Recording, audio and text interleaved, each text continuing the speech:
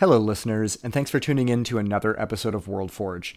World Forge is a podcast by creators and for creators, where we use random prompts to invent just about anything you can imagine. Together, we'll make heroes and villains, ancient monsters, and magical cities. And our hope is that we inspire all the other creators and storytellers out there listening to do the same. So, without any further ado, I'm Sam. And I'm Piper. And welcome to World Forge.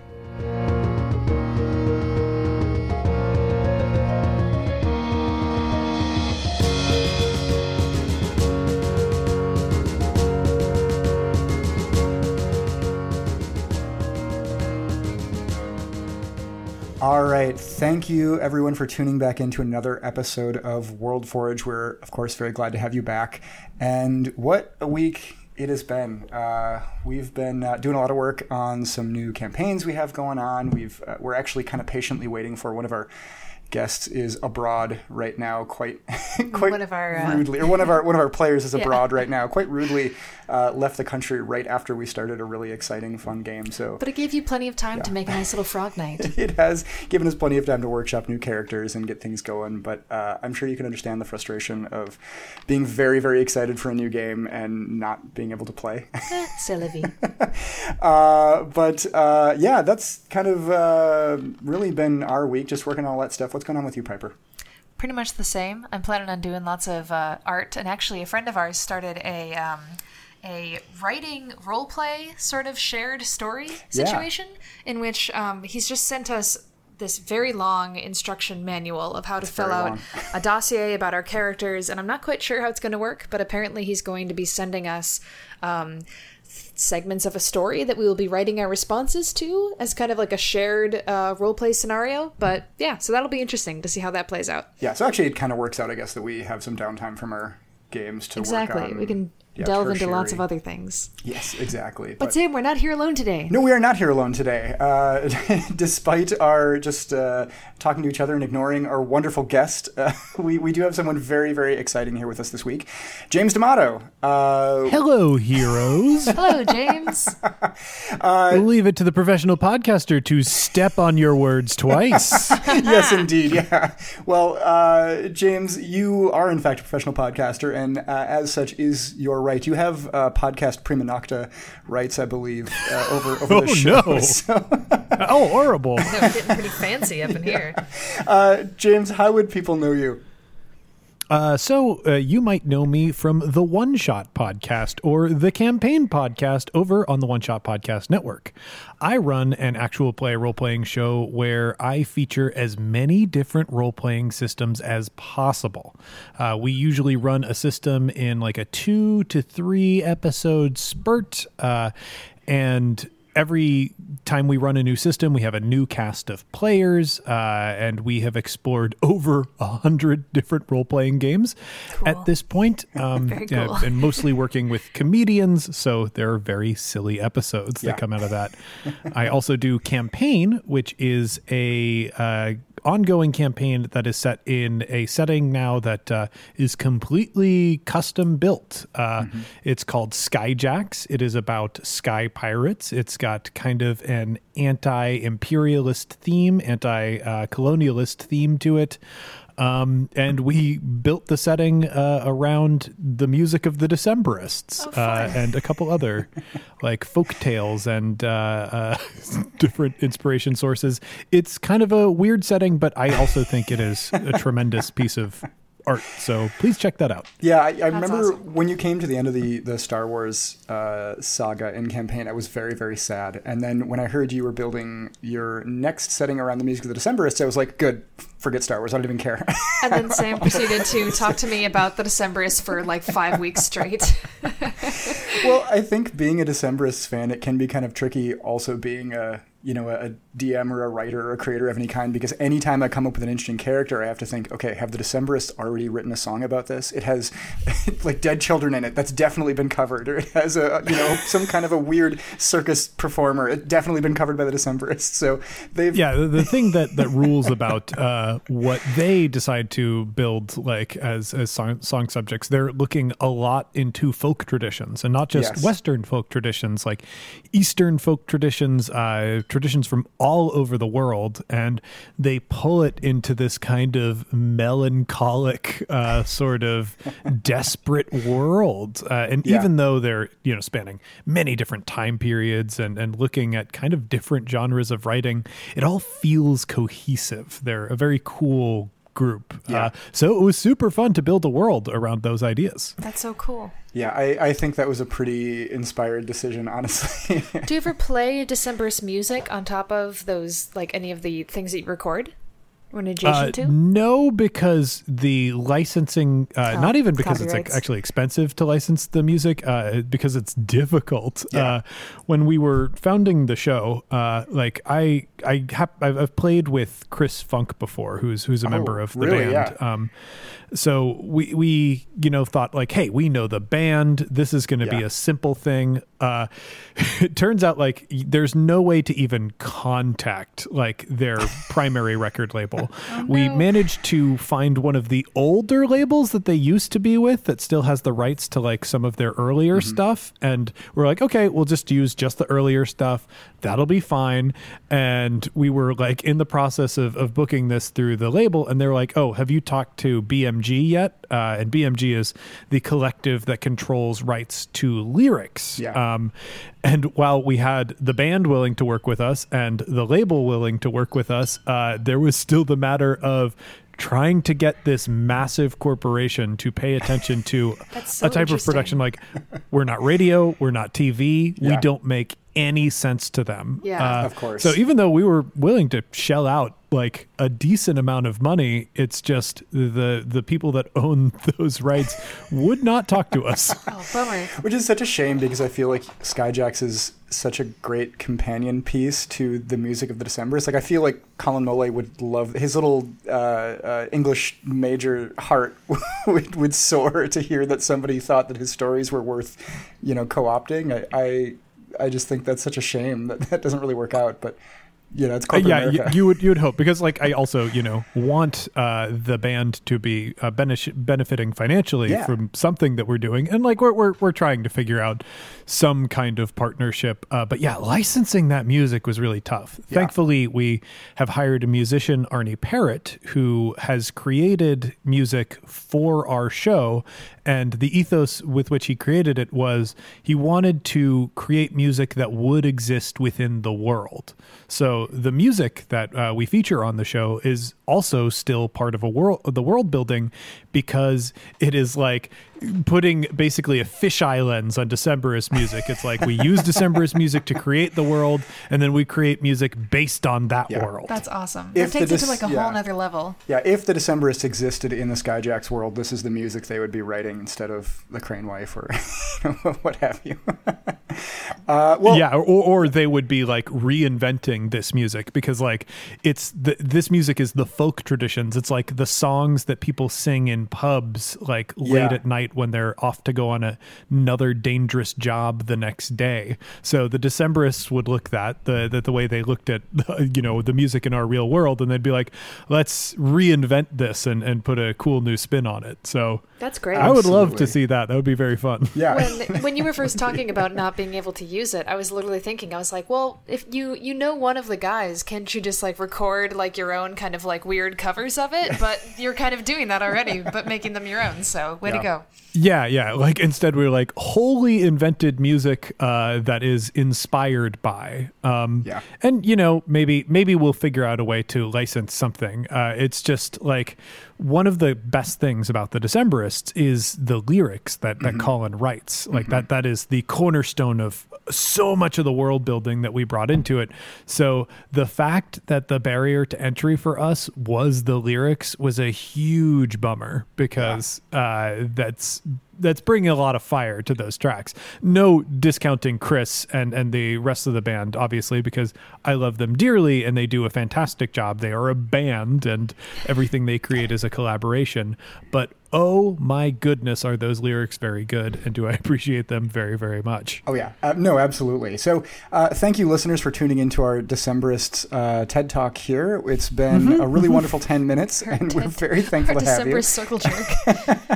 That's what TED Talks are. No, honestly, exactly. exactly. It's just like nerds to being like, space is great. No, honestly, if we could have this just be an hour and a half of us talking about the Decemberists, I'd be completely fine with that. But that is not what I could fill that listeners up for sure. come here for, unfortunately.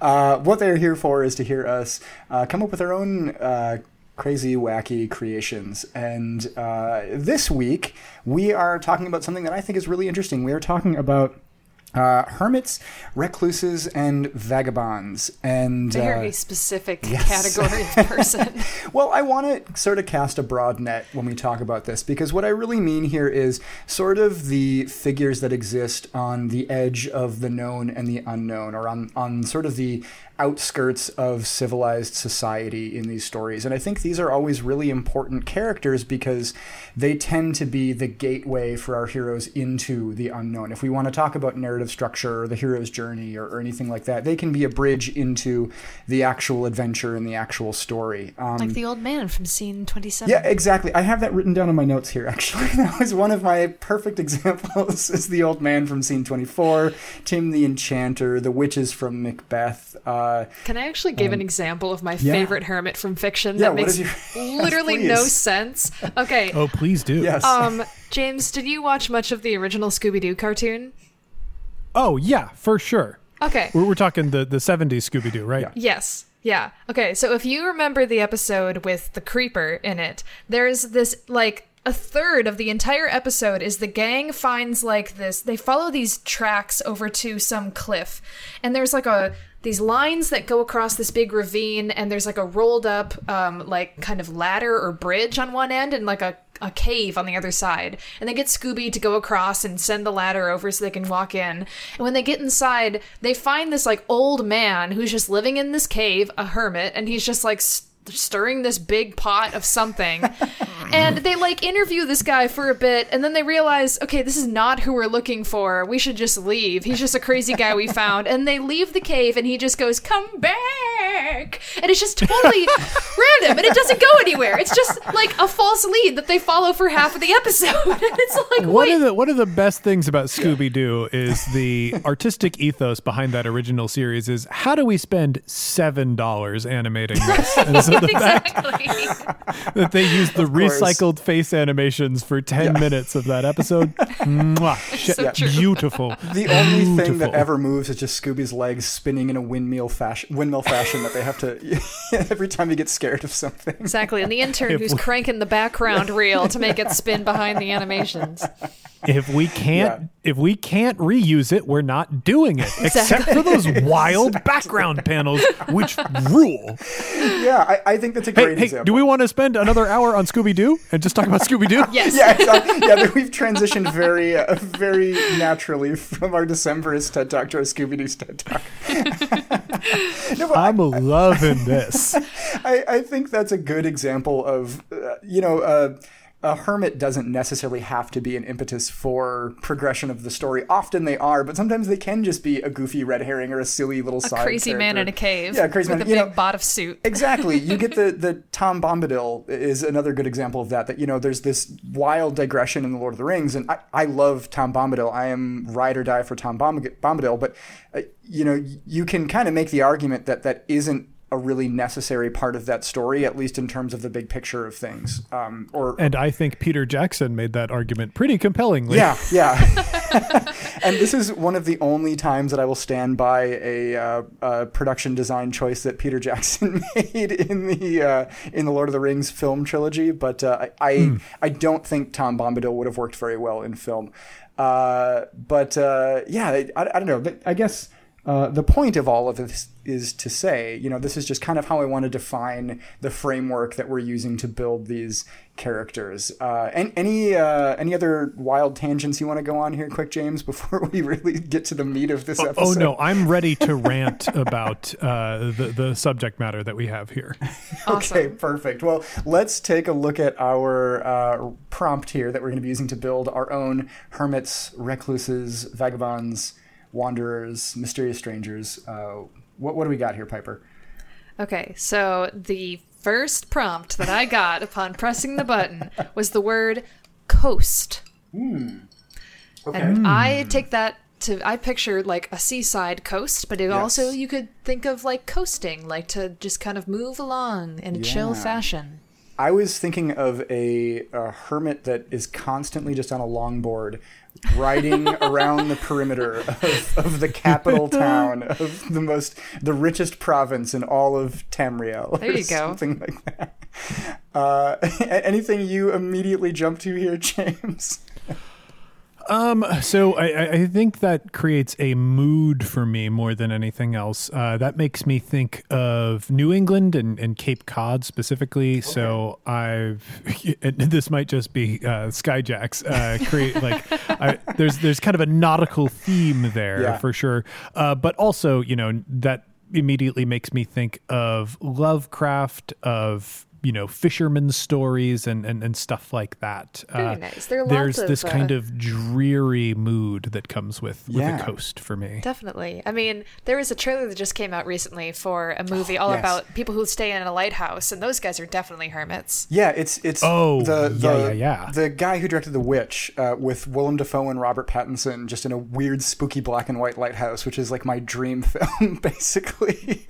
That film looks wild. Yes. And it basically perfectly captures what I think of. Perfect. When I think of coast. Yes, cool. Exactly. So your hermit is already invented. You've invented Willem Dafoe. Good work. Thank you for coming on the podcast. We really appreciate your time here.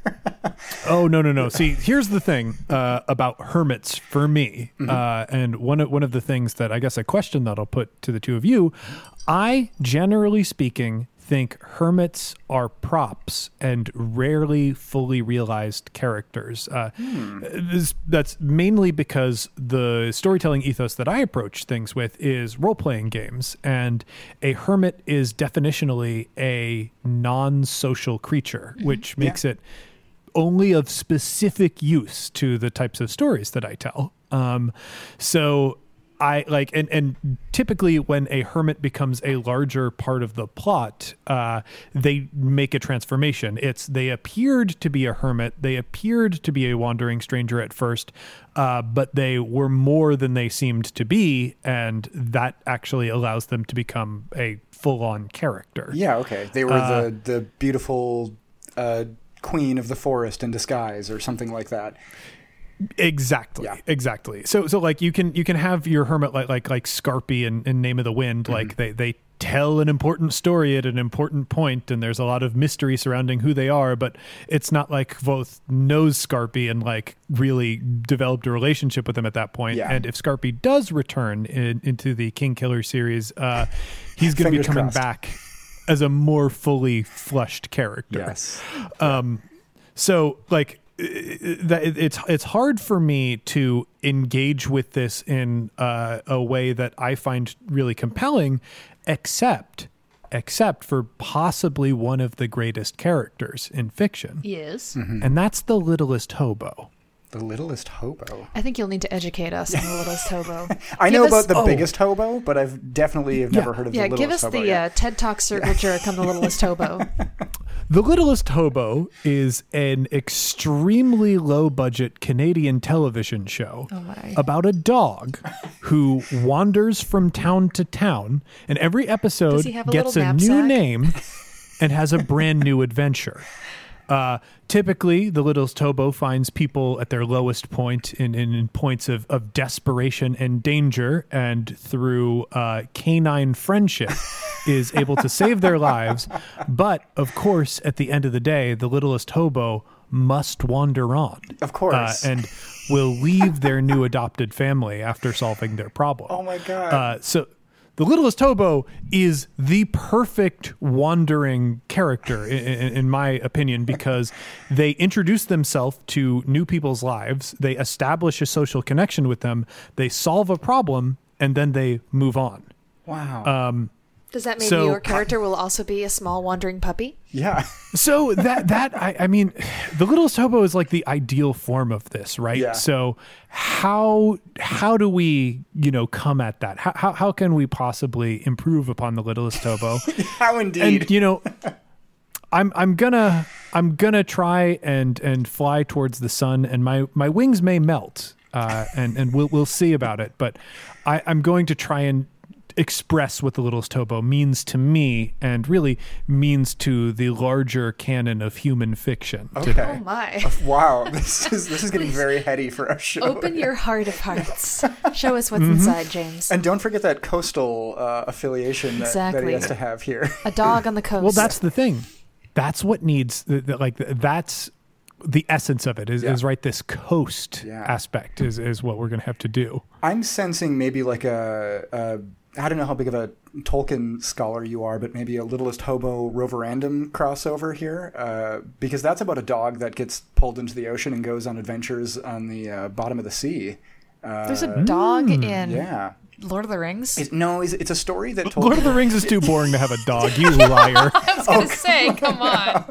No, it's a story that Tolkien wrote for his kids before he started any of the other stuff. It's about a little stuffed puppy that that's not gets lost at the beach. Universe, and then the best stuff that Tolkien ever writes is the stuff that he did for his kids before he did all the other stuff. Well, okay, Jeez. Technically all of it was for his kids, okay? The Silmarillion was not for children. James, I'm warning you. You're stepping into Sam's, his Japanese body pillow of Lord of the Rings, so... It's too many TED Talks. We've got so many TED Talks already.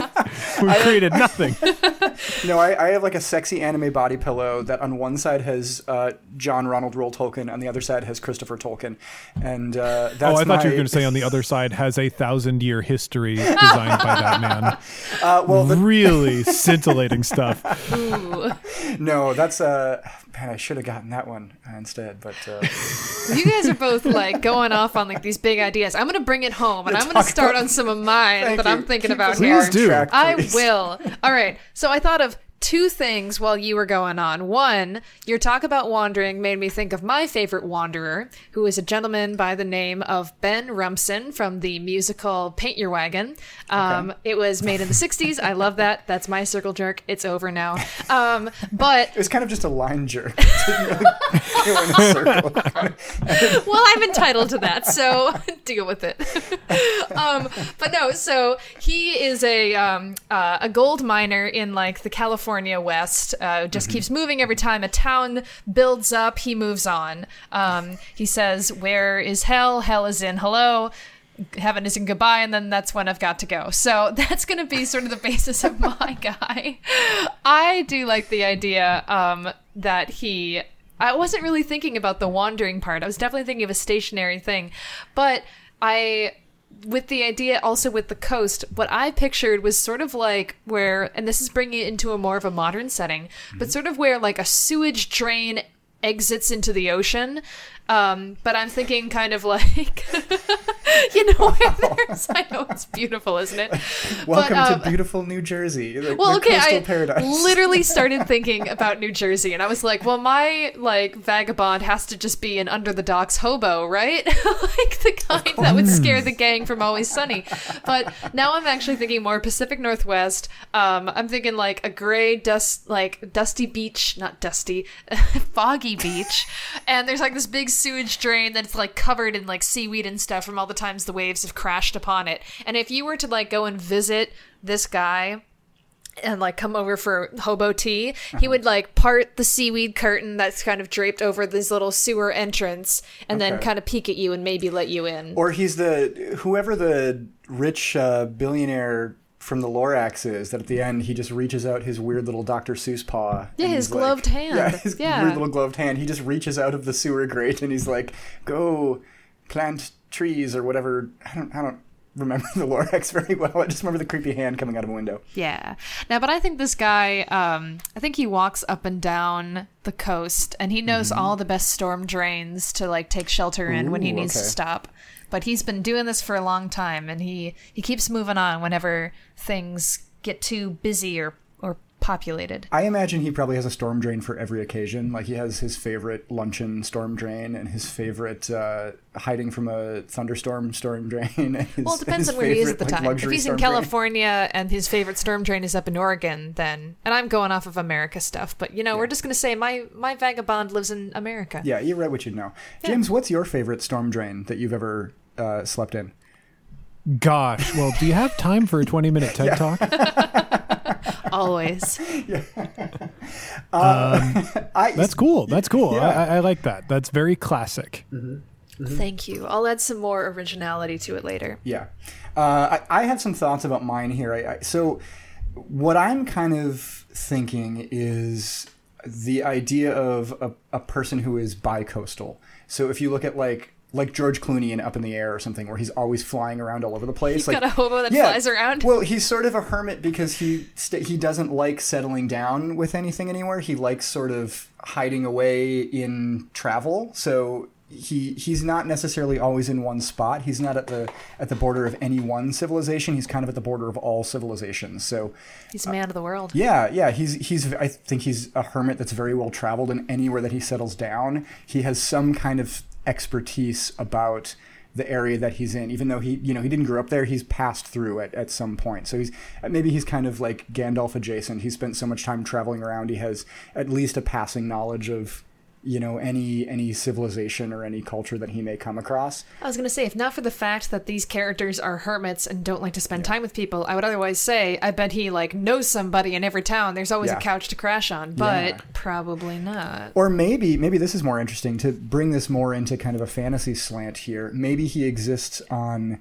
in like Dungeons and Dragons, there's, the idea of the planes, and that there's all the planes basically exist in this in like space essentially, and they all intersect in the astral plane. I think, I don't know. Don't come in at the me city about Sigil, right? Yes, that's it. The City of Doors or whatever it is, right? Are you coming up with a dimensional hobo? No, so maybe he is a hermit that lives at the intersection of all planes. So he's like right on the border of every plane. He's on the border of the plane of fire, the border of the plane of water, the border of the plane of air, the astral plane, the physical plane, all of these things. So maybe he's some sort like of that. meta being. Yeah. Wow, okay. Well, that makes gives sense. him the ability to actually form relationships. Yes. Again, the thing that bothers me about Vagabond characters is that they're mostly props and not characters. Yes. So maybe if this person doesn't even have control over which plane they're oriented to, it creates a thing like it's kind of like Phantom Stranger from DC Comics is like, they're on their side, they're on your side, but like they're not always there and around. And when they are around, they're around at just the right moment with just the right thing. Maybe he's a benevolent being that was cursed to be constantly pulled in and out of these other planes. So he sometimes will be in one plane for, a split second, and people will see him and be like, oh, it's a harbinger of something. And they'll go chasing after him. And if you find him in, Sigil, which is his home realm, maybe, or maybe there's some other crossover realm that we would use specifically for him. But my main question that comes out of that is your person somebody who is like, are they immortal that suddenly got sucked into something like this, and therefore this experience and living this way would make them like crazy? Or are they somebody who's like a interdimensional being, and this is just the way everything has always been, and they're used to it and they're fine with it? I think that maybe they were originally immortal and a mortal, and they were cursed by a god or something like that to they have to like in order to move on to the next world, they have to do 100 good deeds or something. Exactly, something like that. So they're jumping between planes, they're being violently ripped between planes, and they have to, they have limited time in each place to help as many people as they can to break this curse. I think your person needs... what if they're a lich? Oh, that would be kind of cool. That would work. Yeah. I was just going to say, I think they need like an anchor stone, something to keep them sane while jumping around all the time. Well, so if they're a lich, then of course they have to have their phylactery, which maybe they don't know where it is. Maybe it's lost somewhere in the, infinity of the planes at some point. Yeah, this is like Quantum Leap meets Sliders, but there's a redemption story at the heart of it. That's very neat. Yeah. Wow. Cool. Well, and anything that you are James, thinking about, James? Sprinkle us some spice. What you got? Okay, so obviously, starting from the Littlest Hobo as the paragon of this genre of character. Yeah. Nothing in the guidebook says dogs can't be hobos, right? Exactly. I want to pull in the next bit of inspiration for this, and that is the Selkie myth. Oh, Selkies. Yeah, when I was young, I watched The Secret of Roan Inish, which is just a rad Selkie movie, if you have not had the chance to watch it. But Selkies, for those that don't know, are sea lions who can shed their sea lion skin and become humans. And in the traditional myth, they walk on land, and they're usually beautiful women, and men marry them and fall madly in love with them and have kids or whatever. But one day find like a sea lion skin, and they're like, what's the deal with this? And it turns out that their spouse has been a sea lion the whole time, and they disappear. That's interesting you say that, because the version of the myth that I've always heard is that the seafaring men, they know that they're Selkies, and if you capture a Selkie's seal skin, then she has to stay your wife. It's sort of like a marriage by capture. Yeah. And that is the coercive version of the story. That's the one I know. That's like the very male gazy perspective of it. Yes. That's the woman in the room. So, I mean, they're both like kind of male gazy, because at the end of the day, it's like about a man's fundamental inability to control a woman. So yeah, of course. I think something because we can all relate to, right? The end of the Selkie myth is that she always gets her skin back, and she is going to leave. So like you don't really have control over that, but. I think the familial and sexual element of that is something that maybe we don't need here, because what we're doing is Littlest Hobo stuff. So I think there's no sexual things tied into that. Yeah, please don't. I don't want that to be the way there's we enough wild stuff going on into the Littlest Hobo. I can tell you about the season 3 episode, The Genesis Tapes, where we have a scientist theorize that there are as many as 100 remarkable dogs that walk this earth solving problems, but we don't have time for my Littlest Hobo TED Talk. Here's the thing, though, James. All dogs are remarkable, and you would do well to remember that. And all dogs go to heaven. Look, as a dog owner, I will say my dog is not as remarkable as the Littlest Hobo. Or active. Fair. So I would say that this is a Selkie character. This is a sea lion character who, moves up and down the coast and hangs out a lot around fisher people. Cool. And maybe learns about their problems as they discuss them on the boat, and occasionally sheds their skin and moves onto land to solve those problems. Well, that's nice of her, or him, depending. Okay, I like that. What is her on land house look like? Is it just like a timeshare? Like she has like her underwater? They don't have one. Okay, They primarily live as a sea lion. Okay. And so they have to, like, when they go on land, I think, especially because they're moving around so much, every time they go on land, they're essentially starting over. Okay. And all they have as tools are like their wits. Nice. Yeah, I like that. And their gorgeous good looks. Yeah, of course. Mm-hmm. Of course. Yeah. Exactly. So like, they'll hear that one of the young fisher people out on the boats is like, I have this crush on this person, that they'd be the love of my life, but I can't speak to them. And so the sea lion needs to go on land and figure out how to set this person up with the person of their dreams. Be a matchmaker. I love this. It's underwater Hitch. It's the best. Exactly. Cute. But I mean, it's not just Hitch. It's, I haven't spoken to my dad in 10 years. Oh. Well, I'm going to fix that. I'm a sea lion, goddammit. I don't know how to balance my checkbook. If only someone would help me. Yes.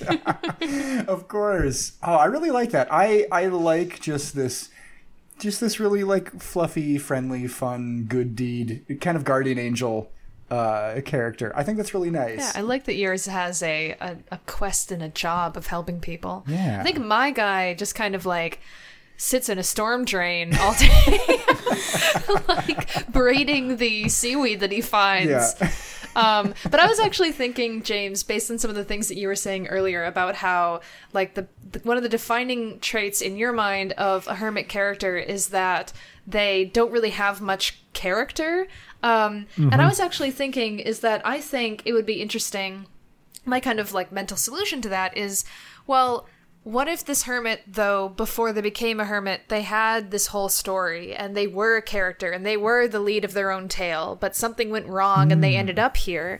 And it's the kind of thing where I've seen a few TV shows that have done kind of like artistic episodes out of the blue where they attempt to do something like this, and the example that I can give is, I don't know if you've ever seen or heard of Hell on Wheels, which was a Western show on AMC, but in their later seasons, like in the middle of the season, there was a random episode that just suddenly took you to these Native American characters that you had never seen before, and the entire hour-long episode is just following, their lives and their journey, and at the end of the episode, their plotline meets up with the normal plot line that we've been following otherwise. And that's kind of more of what I'm thinking, is that if my hermit was somebody important once, made some bad decisions, now lives in a storm drain on the coast, and it seems as if his life is worth nothing now, but then perhaps right when he's about to give up, that's when the main character is running down the beach because someone's trying to kill them, and he says, you know what, get in my storm drain, you can hide here,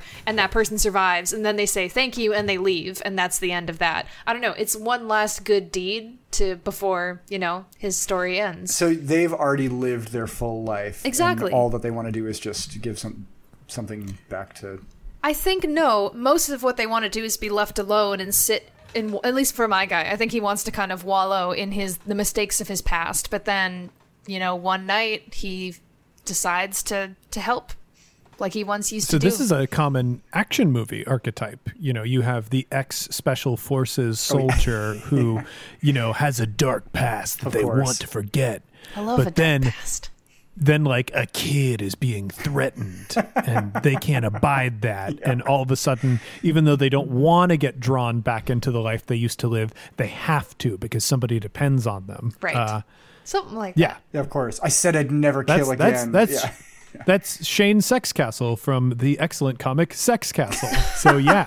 I'll add that to my list. Yeah, I'll definitely be checking that one out. Oh, that comic rules. I think that's also, you see that a lot in, it's a very like samurai trope, the samurai who's spent his whole life killing, all he knows how to do is kill. He's just a weapon of destruction. And he says, no, I'll never take up my sword again until, they find some, young maiden or young child or something to help, and they say, well, maybe I can finally do some good with all of this evil that I've built up. I feel like now, because we're comparing it to these such grand things, that I need to bring my guy down a level, and instead of like letting a lady have shelter when she's being chased by a murderer, it needs to be something more like he decides to enter a crochet contest and wins, and then he's like, sweet, that was one last bonus for me. And then he goes back to his hovel. Donates his $15 Blockbuster gift card to charity that he got for first prize or whatever. So in your mind, your desire for this character, Piper, is to have them essentially tell one story. I'm only picturing his tale at the moment, yes. Yeah. Mm-hmm. There are definitely people in his past who he has influenced their stories, but I haven't thought into detail about them yet. Honestly, because I'm going along the lines of sort of like the California Gold Rush. I think at one point he was a swell, dapper man with a top hat and a waistcoat and a whole bunch of gold that he got at some point. Yeah. But that all was gone eventually, and now he lives in a sewer drain, but he likes to crochet. I kind of like... You're drawing, I think, an interesting distinction here, because for me, what I see about the hermit is that their past, the specifics of it don't really matter. It just has to be that they have some kind of mysterious and interesting past. You know that they know things because they've been around the block, but you don't necessarily have any specific insight into, what they've done or who they were. It's just about how they can help the character. And I like the idea that the whole point of your character is that it's the hermit looking back on his... the hermit being visited by the ghost of Christmas past, basically, I think is interesting. And I think a good thing to balance out are, I don't know, more altruistic hermits, I guess, that are trying to help people. I also have to say, I've known the name of my hermit since Sam told me that the topic this week was hermits like a week ago. And my guy's name is Kermit the Hermit. I'm sorry, but Kermit that's what it must be. Love it. That's fine. you snatched that one right out from under our noses. Oh, maybe instead of a storm dream, he could live in a swamp and I don't know, play a banjo. Yeah, maybe. Did you think about that one? I know, right? Then, oh my what god! What if he goes right. to Hollywood eventually? What if he sees a pig one day and just falls in love? Well, maybe that was how he. Now we've got the romance element. There we go. I think maybe that was how he got sucked into the gold rush initially. Was that he was sitting in a swamp playing a banjo, and instead of going to Hollywood, he went out on the gold rush. And he's friends with a California grizzly bear. Yes, exactly. That plays piano. And a whatever. Yeah, and a whatever. Yeah. I like that. Well, I think we all have a pretty solid foundation. Yeah, we should add here. some modifiers in. Let's switch it up. Let's spice it up a bit. James, because we are recording this remotely and we don't have your finger handy, I'm going to go ahead and spin the patented World Forge roulette wheel for you. And, I forgot to turn off we get some Foley work here because I forgot to turn off the volume on my phone. Love that Foley. Yes, good Foley work. So you get, all right. So the modifier that you get is, this isn't even my final form, which means you have to come up with some type of a next stage, the next evolution of your hermit. What is your hermit's power up? Yeah, what happens? Yeah. So then? Obviously, Frieza maintains his lower level form to preserve his energy, but when he really needs to pull out all the stops, he steps up to the next level. What is your next? I like that level of Frieza evolution? was your example for that. Of course it is.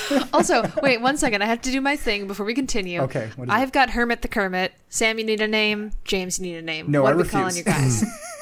Because you can't just be the puppy hobo unless you want to be the puppy hobo. That's true. Well, okay, it's out on the table. We have to think about names right now. Either go for a final form or go for a name. The choice is yours, James. Okay. So, I naming characters is the worst. I prefer to build up Thank this you. character's entire thematic. I completely agree. Okay, final form thing. Well, we have the Selkie myth, right? Mm-hmm. So changing forms is part of it. Yes. So I kind of think so. They definitely their default thing is sea lion, and they come out of the water and they are a human. But if you start them on fire, what do they turn into? Yeah, I don't know. I don't know. Well, yeah, so they've got a Even badger bigger. form and I don't know what goes through fire, a phoenix form. Yeah, of course. Well, I'm trying to think of if your goal is to help people, what levels you up in your ability to help people and step in? Because I really become like the Santa. idea. Yeah, it's like non-violent intervention. You so turn it into is, Mr. Rogers. maybe you grow wings and you're like an actual angel. Yeah, maybe. You know what? I kind of like the idea of the wings, if anything, because it's going from a creature of the sea to a creature of the land to a creature of the air. So that kind of makes sense to Yeah. me. That's true. It's kind of poetic. Yeah. Yeah. Okay. So I think that'll be it. And the wings, maybe they don't always come out. It's interesting. I'm trying to sort out my meta mythology for I understand Selkies. I think Selkies are just a thing, and that this is just a particularly helpful Selkie that likes to travel around a lot. But now that it has these wings, it feels like there's a reason that it has that ability that is perhaps greater than what meets our eyes. Maybe you can choose one particular individual to become their guardian angel, so to speak, and you become attuned to one individual, but you can make their life perfect or something. I was going to say, there needs to be a reason for her to earn her wings. Yeah. What good deed did she do that gave her that final form? Yeah, you know what? Maybe this is just how angels work, and that there's a sea lion to angel pipeline. I like We it. solved it. You're welcome, Christianity. We finally figured out the angel conundrum. AKA, That's where always be angels come nice to from. sea lions. Yeah. Yeah, exactly. They're just angels waiting to happen. Okay. Yes, exactly. I like that. I mean, I don't know. I hope you like that, James. You can change it if you want to. I mean, that's what I have figured out. And since transforming is part of it, I do like the idea that the ultimate form of what this creature is might be an angel, like a guardian angel, but they really do enjoy helping many different types of people, in some large ways and some small ways. Yeah. So I like it. And I think, kind of the purpose of this show is to give our listeners something to build upon. And I think that is something you can very easily adapt to whatever you think is convenient for your story. If it is, a sea-based guardian angel, maybe she turns into something that watches over sailors, or turns into something that watches over fishermen, or something like that. You could very easily adapt this to be about an individual, or a specific type of individual, or a group of people, or, what have you. Oh, I think maybe every feather on their wings is from a good deed that they've done. Ooh. So Aww. the more good deeds that they do, the stronger and fuller their wings are, the better ability they have to help other people. I like that. Now, does that mean that as soon as they step out of the water and they become a human being, do they have these weird naked chicken limbs that are sticking off their backs, and they help somebody and one little feather pops up and they look pretty gruesome until they really fill out? Yeah, those or is first it kind couple of like deeds are really hard to get people to trust them Or for. is it like invisible wings and then they appear once they're fully formed? I think, Dragon Ball Z anime style, it's that thing where we're watching the whole episode or plot arc because we know they're going to bring out that transformation. Yes, of course. Oh, you could have solved that problem so easily if you just used your wings earlier. Yeah. But it's not time yet. We don't form Voltron yet. We form Voltron at the end. And it's much more interesting if I don't use my final form right away. I'm just doing this for sport. I'm doing good deeds, the hard way because it's more fun for me. I think that's a good use of that modifier. I'll go ahead. I think you went first last time, Piper. So I'll go ahead. Spin that wheel, Sam. Did you turn it on mute? Yeah, it's on mute now. What horrible way will I have to mess up my? Okay, so I got wrench in the gears. And I feel like every time we do this, we switch it up. I forget how it works. Either I mess up someone else's creation or someone else messes up my creation. I think it's my creation gets messed up, right? No. When we first came up with this, a wrench in the gears means you get to throw a wrench into one of our gears. So you get to mess something up if you want to. Okay. All right. Do you want to wait until I add my modifier? Yeah, I want you to add your modifier to mess up. Well, I think about this. Yeah. Okay. I can never keep this one straight. I'm embarrassing myself in front of professional podcaster James D'Amato. Only because you're drawing attention to it. All right, I'm spinning this wheel. What do I have? Let's see here. Ooh, keep spinning. Sweet. Okay, cool. I've got I'll never tell, which means that my character now needs to have a dark secret. Yeah. Okay, so I think this works out well with what I've already kind of set up for my loner ex-gold millionaire fellow. Yeah. If the whole point is the backstory, then... Exactly, because I've made that my thing. Man, he definitely had to kill, like, a bunch of people. I think that's part of it. Oh, shit! Wow! He stepped it up. Yeah, that's what would really lead a man to throw out his top hat and live in a storm drain. Yeah, okay, because why... Okay, wait a minute. Is this man, like, performing personal bespoke murders, or has he merely caused the death of... I love a lot of people. bespoke murders. Here's what I'm thinking. I'm thinking he had to be the sort of like corrupt, higher up type. He was Daniel Plainview from There Will Be Blood, basically. Sure. I mean, so I think he started off as a humble, like gold miner. Gold piner. He wants to date that gold very hard. He did. And, he made his fortune, and it was enough that he could buy some significant land in California. And there he found, he sent out his scouts, and he found that there were, like, other gold pockets probably, and he, like, had this mine, and he's hired people to come in and mine the gold for him. Now, I think at some point, that little canary came back and was like... not good. And he's like, send him in anyway. It's fine.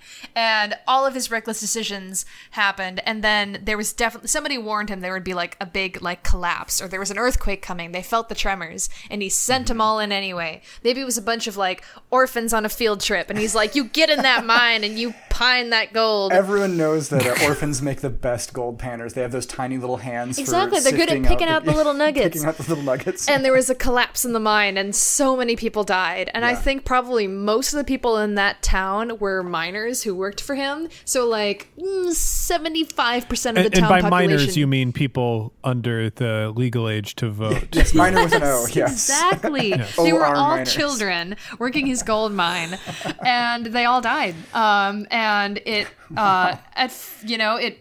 the guilt of it racked him to his core. Also, all of the mothers and wives of the town then ran him out on a rail. They're like, you get out of here. You killed our boys and our husbands and our brothers and our uncles and our fathers. And he's like, well, I sure did. And that's when he started walking. But I do love a good crochet. Yes, he does. Exactly. The only thing they let him take were his needles and his crochet materials. Yeah. And he started walking along the coast. And until eventually... he found the best darn storm drain this side of the Rocky Mountains. So much seaweed. And he just started braiding and crocheting. And that's where he stayed. Kind of left to... I think actually, I'm going to make it a bit more interesting. He's definitely haunted by the ghosts of the people that died in his mind. That's a Decemberist song, if I've ever heard one. Yeah. No, every night when he tries to go to sleep, a new ghost visits him, and they tell him their tale of their lives and their dreams that they hope to accomplish, but they can't now because they're dead because he sent them in there. I like that. Yeah. And so maybe people just kind of view him as this helpful hermit who lives in the storm drain. No one thinks he's helpful. No one thinks he's helpful? Nope. No. They see that guy and they're like, stay away from him. That guy's bad news. Don't go in there. That guy looks like an old robber baron. He does. Exactly. He looks like the guy who killed all those kids. Definitely looks like the kind of man that could have done murders and covered it up and not really cared. Right? I think one of the ghosts that comes to him, he actually really likes. Like, that's his buddy. Like, those two have kind of built up a rapport after all the years of these ghosts. Because there's only about, like, I don't know, maybe 50 ghosts that, like, come and visit him every night. So he gets to see this, like, everybody every now and then. And one of these dudes comes in and it's like, woo, I'm just kidding. It's me, man. What's happening? Yeah. And they, they chat. Oh, kind of like Marley from Scrooge. Like, that's just his shitty business partner. Exactly. Yeah. Who also died in there. Right. Yes. So he's got one pal. It just kind of comes and roasts him once in a while. One person he can kind of like enjoy their company when they're haunting or him. a Casper, and then like one friendly Casper and a million of Casper's shitty brothers or whatever he's got some awful uncles. I like that he's not a friendly Casper. He is like an enabler, essentially. Oh yeah. Oh, okay. He's like, if I you want me to tell my dreams were to continue living and profiting off of those people that we murdered together. Oh, totally. It didn't work out. If this ghost had been in Kermit the Hermit's shoes, he would have done the same thing, but he wasn't, so he didn't get to do this. Basically. Exactly. Yeah. Maybe I wouldn't have ended up at such a sad sack, but that's me. Also, I think he always comes to him because I think these 50 ghosts, these souls are kind of locked together in their purgatory. So when they're not cycling in to haunt him, they're kind of hanging out with each other. Were they locked together? Was it like an underground chain gang? Was that like how they were when they were alive? No, I think the souls are just tied to one another due to the fact of their shared circumstance. Okay. But so whenever his buddy ghost comes in, he just spills all the tea. And he's like, oh my God, you won't believe what Tony said to Bob the other day. Like, let me tell you. You're getting your ectoplasm all over my coffee mugs again. Exactly. You remember Elias? He was the orphan with black lung. He still's got black lung. Still has it. Still coughs in my ear every goddamn day. They'll probably have it for eternity, as far as we can tell. There's no doctors here because you didn't murder any doctors. Hey, murder a doctor, won't you? Please murder a doctor. Come fix Tony's could you black please lung. kill a doctor? We really, really appreciate it. The coughing's getting on our nerves. Maybe murder a few prostitutes. That'd be nice. That'd be really great. I like that. Just because they know how to talk to people. We're just missing some good conversation. Actually, murder a therapist. Please kill a therapist. Oh, this is a very fun, dark secret. Thank you. Okay, do you want to throw a wrench into one of these tales? Who's getting the wrench? I think you're getting the wrench here, James, because I feel like I can't... I couldn't really ruin this poor hermit's life any more than it already is. Like, it sounds like kind of a miserable existence. So I'm thinking maybe there's something about... there's some kind of a... Besides being a big...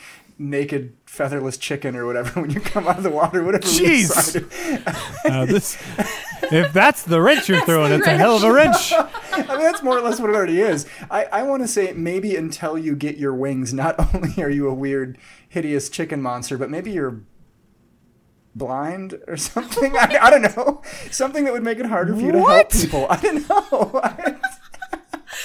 You should just make it that, like, just stick with the, like, chicken monster thing. Chicken Instead monster of a beautiful woman that, like, sheds her seal skin. That makes more sense. Big chicken beast. Yeah, so instead of being a beautiful woman when you come out, you're a horrible naked chicken monster, and you have to earn your feathers to turn into a beautiful Okay. Let's woman. clarify one thing. By naked chicken monster, do you just mean an angel that doesn't have feathers on their wings, or do you mean actually a naked chicken monster? Boy, I think I mean actually a naked chicken monster. Jeez, okay. Does it have a beak and everything? Sorry we stole well, yeah, I mean, look, that's how the modifier works. I'm sorry that my modifier really was more of a modifier for you. Okay. Well, I mean, so America did attempt to make a Littlest Hobo style series. Of course, there's a Littlest Hobo themed solution for this. Yeah. So, like, and, you know, it was with a character that I think has a lot less dramatic gravitas than the Littlest Hobo, that has, like, a small magic dog. Is more derivative, I guess. Yeah. And that's the Hulk. And the Hulk was a monster, and, you know, did move from town to town helping people, but was a monster as they did it. So now, like, we're just doubling up on that big cryptid energy that this creature has, like, already as a Selkie, already as, like, kind of a cryptid. Now they just, like, are a cursed looking wretched thing that, you know, they have to do a lot of their helping in secret because the world would reject them. Yeah, you're less Selkie, more Mothman. Just something more horrifying, I think, than... I actually think that's, like, form. This is kind of very appropriate, because if you look back at, like, the, like, original, like, fairy tales and myths and things... They're all horrifying, yeah. The beauty element of it, I think, came in a lot later. Most often, like, it makes way more sense that in sort of, like, even with your Decemberist, like, kind of dark, grim world theme, like... A sailor would see a sea lion and be like, "Ooh, I bet a beautiful woman is about to emerge from the waves. I saved the seal from my net, but no, out comes this freaky chicken thing walking out of the waves." And like, "Oh God, what?" Yeah, I think. Hey, how you doing, hot stuff? Exactly. And I think it makes it more valuable when you do finally earn your feathers and your wings, because it was so much harder for you to do those good deeds because everyone was horrified of you. Well, then the people that you're helping, they learn a lesson as well. Because it's that story of, like, you know, the beauty's in the inside. That's true. When they allow the monster to help them, then a beautiful angel is born. Yeah. Hey. So you're welcome for your next Dungeons & Dragons character, James D'Amato. Oh, yeah, for sure. I think that's interesting. I don't know. Any way that you want to rebut that, James? I mean, like, doubling up on that cryptid factor, I think is really good. And I actually like tying it in to the Mothman a little bit. Yeah, I love a good Mothman, honestly. So maybe part of this whole thing is they're getting premonitions about disasters and tragedies that are to take place when they go near these fishermen. That they see that. And so they go on land and they have to transform into the Mothman. Wow. And maybe as they have transformed, maybe human form is like kind of a pass through. So they don't emerge as a terrible monster, but like the longer they stay on land, the more monstrous they become. I like but that. also the clearer their prophecies become too. Okay. So it becomes they're harder like, for people to trust them, but they really are more trustworthy as they stay longer on land.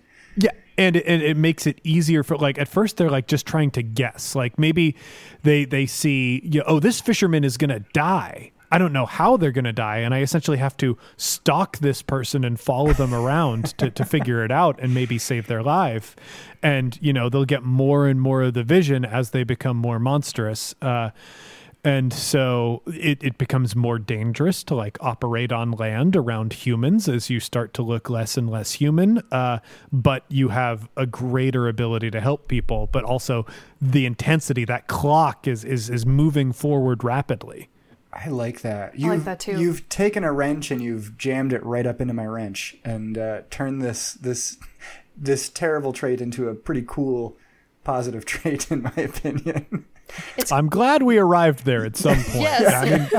It also kind of establishes a bit more sort of like this rule system that we've been talking about in a lot of our recent episodes of like, well, we like having sort of like a countdown or like a rule or something in place to kind of like give us guidelines to like build off of. So that's nice. Yeah, I agree. Yeah, that's it. I agree. Okay, Sam, I think we've talked about your dimensional hobo the least. All we know is that they pop in and out of places all around the world and can maybe interact with people. Yeah. Give us more. I think they're just a normal person that lives for... Well, they're a lich, I guess. They live forever, but probably to any random passerby, they would be more or less human passing. People wouldn't necessarily immediately assume that they're a lich. If a cleric or a wizard or someone with sufficient magical prowess saw them, they'd probably know like, that's a little weird. But I think to most people, they would just seem like kind of a normal person that just has something kind of strange about them. And I think the most interesting thing is that, like lich automatically is evil in almost all circumstances. I don't think I've ever encountered in a story or in a D&D game or anything like that a lich that has... The Adventure Zone is it. That's the only one I know. That's true. That's a good point, actually. The Adventure Zone has like a semi-benevolent lich.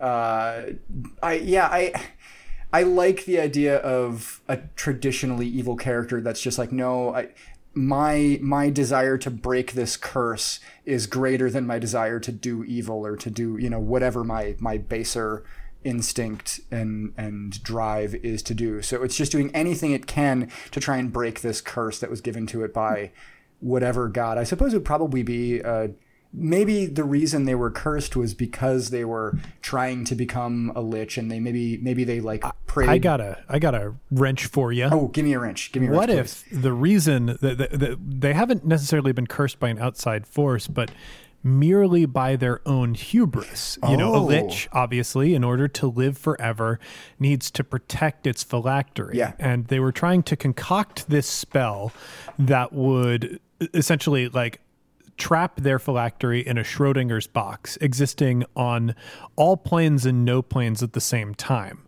Ooh. But something went wrong, and now, randomly, their phylactery will teleport to different planes.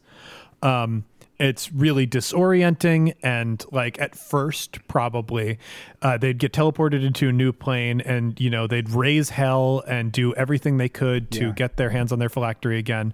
But very quickly, like it just became, well, this is impractical. Like I'm fighting these huge battles every week or so. So maybe I'll play it chill on this next plane. And through the process of like subtly questing after their phylactery and looking for things, they actually got to know people. Going with a diplomatic approach. It's kind of a Groundhog's Day. When they learn to kind of roll with it and learn from their experiences. Exactly. Then they can finally... Oh, your lich is Bill Murray. This is great. No, that is the perfect way to...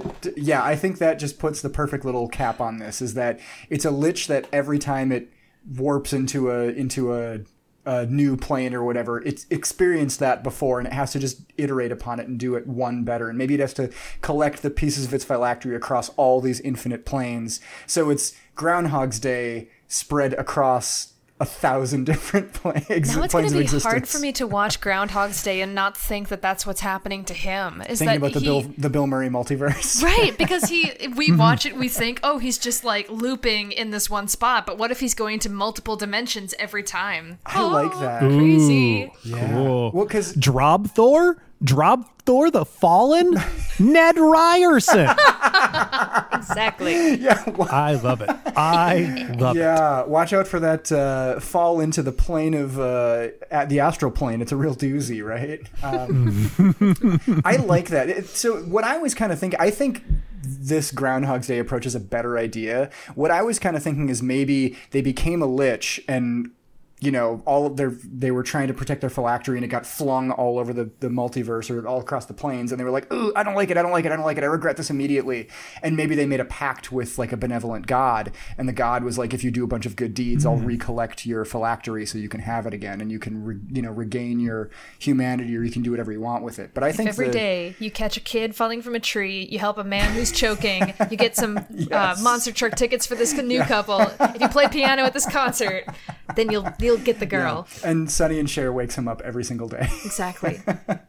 I think combining the Bill Murray aspect into that, the Groundhog's Day aspect, is very important one way or another. I think that's really good. Sweet. Oh, man. Undead Bill Murray was the gift that I never knew I needed for Christmas. Right? Well, I think that's cool. I mean, does anybody have any final thoughts on their creations? Any last little kind of... My only question is, do we think it's possible that any of our characters will ever interact or run into one another? Yeah. I mean, my guy spends most of his time sitting in a storm drain, so unless either of you just happen to, part the seaweed curtains and take a peek inside, or you teleport within there on one of your roundabout trips, probably you won't see my guy. I would say the two of you would be more likely to run into each other like person to person, but I also want to say that my Lich is someone that maybe any adventurer has a chance of just randomly bumping into him somewhere. He is all over all the planes all the time. So this character has a lot of crossover potential for sure. Exactly. Yes. Exactly. I'm trying to picture, Sam, can you describe to us what you imagine your Lich to look like? Does he look like a Bill Murray, or does he look like an Adventure Time skull-faced man? He literally is Bill Murray, I think, at this point. Yeah, that's just Bill Murray. It's just Bill Murray. Okay, cool. That's what I was picturing. I think this has just turned into the sequel to Groundhog's Day, honestly. I like it. Groundhog's Day to Groundhog Harder, or whatever. That would be actually so depressing, because he spent 40-some years on that loop, and if he got sucked into another one, I would feel so bad for him. And imagine if there were that means he regressed too. I know. What happened to his relationship with Rita? Exactly. It was perfect. And if there were 7 million Punxsutawney's, all with different rules, of physics and laws of space and time that he has to understand. Oh, yeah. Well, now we're getting into Sliders territory, Tsubasa territory, which fascinating stuff there. Yes, truly. So this also gives me a nice out for having to come up with a name for this character, because he's just Bill Murray. Yeah, I've gotten out of naming my character. It's well just done. Bill Murray. I think that does leave it to you, though. There is a name requirement for your Selkie Mothman abomination here. Or at least, how do you lovingly refer to them? Yeah. Oh, gosh. This is what Piper always does to me every episode, is just totally put me on the spot. So it's kind of nice being on the other side of it, James, I have to admit. Yeah, well, I mean, I miss these circumstances of campaign where I can just give them a bad name and just live with that forever. You can give them a bad name. Give them a totally bad name if you want. This is fine. That's fine. My one animal creation was called the spindly woosters. Yeah, that's the first thing that came to my mind. Most of our names are just spill alphabet soup all over your counter, and that's what we've come up with, basically. Well, I'll just say, they're primarily a sea lion, so their name is like an onomatopoeia for a sea lion bark. Of so course. It's like, Oh, that's just their name. I like it. I like that. It's a name that cannot be rendered by the human tongue. It cannot be perfectly captured in writing, I think. Of course. And if they ever tried to introduce themselves and they do that kind of sort of a thing, someone's like, "I'm sorry, are you ill? Do you need some water?" Yeah. James, is someone... Well, I'm going to be a monster in a little bit, so we got to skip this part. We got about 30 seconds on the clock do. here. No, James, as someone who is, I lie awake at night, terrified of the idea of Piper forcing me to come up with a name for something. That is an inspired way to get out of coming up with a name for something. Just make the first sound that comes to your head. Yes, exactly. But no, I think that's great. So I think we can kind of wrap up this segment of the show and move on to the part where we stop talking about ourselves and our wonderful, genius, beautiful, perfect creations, and talk about someone else out in the wide world of podcasting or Dungeons & Dragons or writing or creation that we find to be inspiring or helpful or interesting that we think you should go check out. And I see Piper pulling up something on her phone here. It looks like she's got some thoughts. James, anything that you can think of? Anybody that you want to shout out that you think people should go and listen to? So if you are looking for more like in-depth storytelling analysis, basically calling out the fact that, hey, these characters are usually props and not really characters, and how do we flesh that out? There's a great resource that's going to be coming out on October 3rd of this year called the Ultimate RPG Gameplay Guide. Ooh. And this wonderful author wrote it, James D'Amato. That's it. That's who it is. That jackass. I was thinking, I was like, didn't you write a book, James? Hold on a minute. Yeah. So you can check that out. No. So if we're looking for other great resources, I think both character establishing and world building resources, this is like kind of a half plug, and that is for the All My Fantasy Children podcast. Ooh. That's one of the wonderful shows that we have on the One Shot Network. All My Fantasy Children is just a wonderfully rich world building podcast where Jeff Stormer of the Party of One podcast and Aaron Catano Saez, who is really just of AMFC, but he's also a vocal coach and so many other wonderful things. They just create characters together and put them in this beautiful, rich world. It's so much fun to see. So I definitely recommend that. You always want more shows where you hear people being creative and it makes you want to be creative yourself. I think that's great. And I completely agree. I think some of the best advice I can give to, new dungeon masters and writers and storytellers is look at what other people are doing, see how other people create and try and build upon the things that they're doing. Everything that could ever exist has already been invented already, right? So just iterate on something else or take something that's out there and change it, or see what other people are doing and find a way to kind of enhance it or change it or learn from it. I think that's great advice. Yeah. And I mean, that's kind of my second best piece of advice. My best piece of advice is just buy my book. It's all in there. You'll have all the answers that you've ever been looking for and so much more. It's only $14. That's amazing. That's incredible. It's practically free. Exactly. The book practically buys itself. Mm-hmm. You can go to bit.ly/RPG gameplay and pick it up right there. It's so easy. So easy to remember. bit.ly/RPG gameplay. This episode is sponsored by the estate of James D'Amato. The same joke every single time. Well, I'm going to overpass Sam, and I'm going to go right to the thank tank and say that we'd like to give a big thank you to Damanel's Wondrous Works. Damil. Yeah, Damil, yes, Dom. for using our tree folk, our Windsea in her next campaign. That's amazing. I'd also love to give a shout out to our real life friend Sky for giving us some amazing in-person feedback for all of her support. Shannon Adamowski as well. And also my parents, who said that they had an idea after listening to our podcast that they wanted to make their own podcast in which they simply do a commentary, sort of like a Mystery Science 3000 or whatever, on our episodes, in which they kind of critique the things that we come up with. So, I hope that happens someday. It'd be amazing. But thanks for all the support. Yeah, Mr. Big Professional Podcast Book Writer. Did your parents offer to do a riff track on your podcast? How about that? No, because they wouldn't be able to find any flaws. Oh! Does that make sense? Good night, everybody. That's it. Wow, That's the end. On that note, we appreciate you coming on our podcast, James D'Amato. It's been a wonderful time. Where can people find you if they want to see more of your work or buy your book or whatever the hell it is you want to talk about now? If you'd like to find me, you can find my shows at oneshotpodcast.com. The best place if you'd like to get in contact with me is at OneShotRPG on Twitter. There you can find links to all of my work. I'm definitely plugging my book quite a bit. And if you are seriously interested in that book, you can go to bit.ly/RPG Gameplay, or just on the Amazon store, search James D'Amato, and my books should pop up. Yeah, and we'll have links to all that in the show notes for this episode. So if anybody is interested in that, we'll make it very easy for you to go and find that.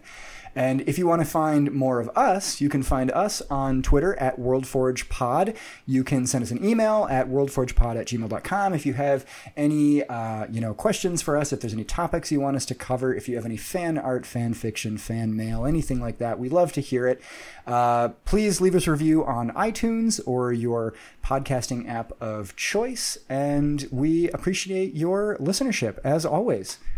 Yeah, it's been great. Thanks. Yeah, it's been great. So we will be back next week talking about, I don't know, something else.